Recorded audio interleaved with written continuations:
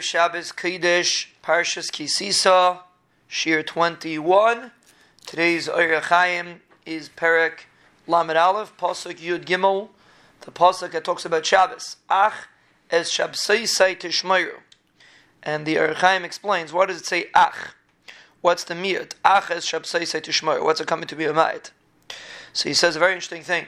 He says that when a person's mechal Shabbos for a chayla, that's not called a chilul.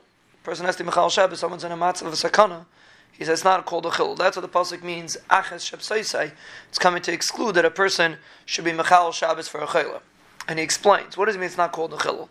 He says, because the Gemara says you should be mechal one Shabbos in order that the person should be able to keep many Shabboses. The reason why mechal Shabbos for a chayla is in order that the person should be able to keep many Shabboses.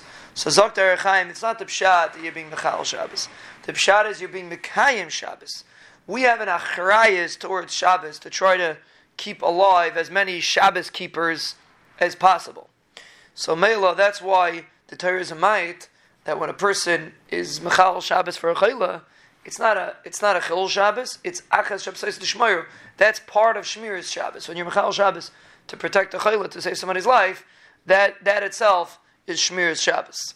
And it's a fascinating concept. And the OhrHachaim says the person is mezalzel in it. The person says, shvach, maybe it's not a good enough reason. He says, that's chilul Shabbos. You're stopping a person for being able to mekayim Shabbos. So you see from this OhrHachaim the importance of maintaining, of being achroi on Kedushas Shabbos. And therefore, a person has to make sure that he should. So not everyone has the opportunity to save somebody's life, but the concept is always there to make sure you maintain Kedushas Shabbos.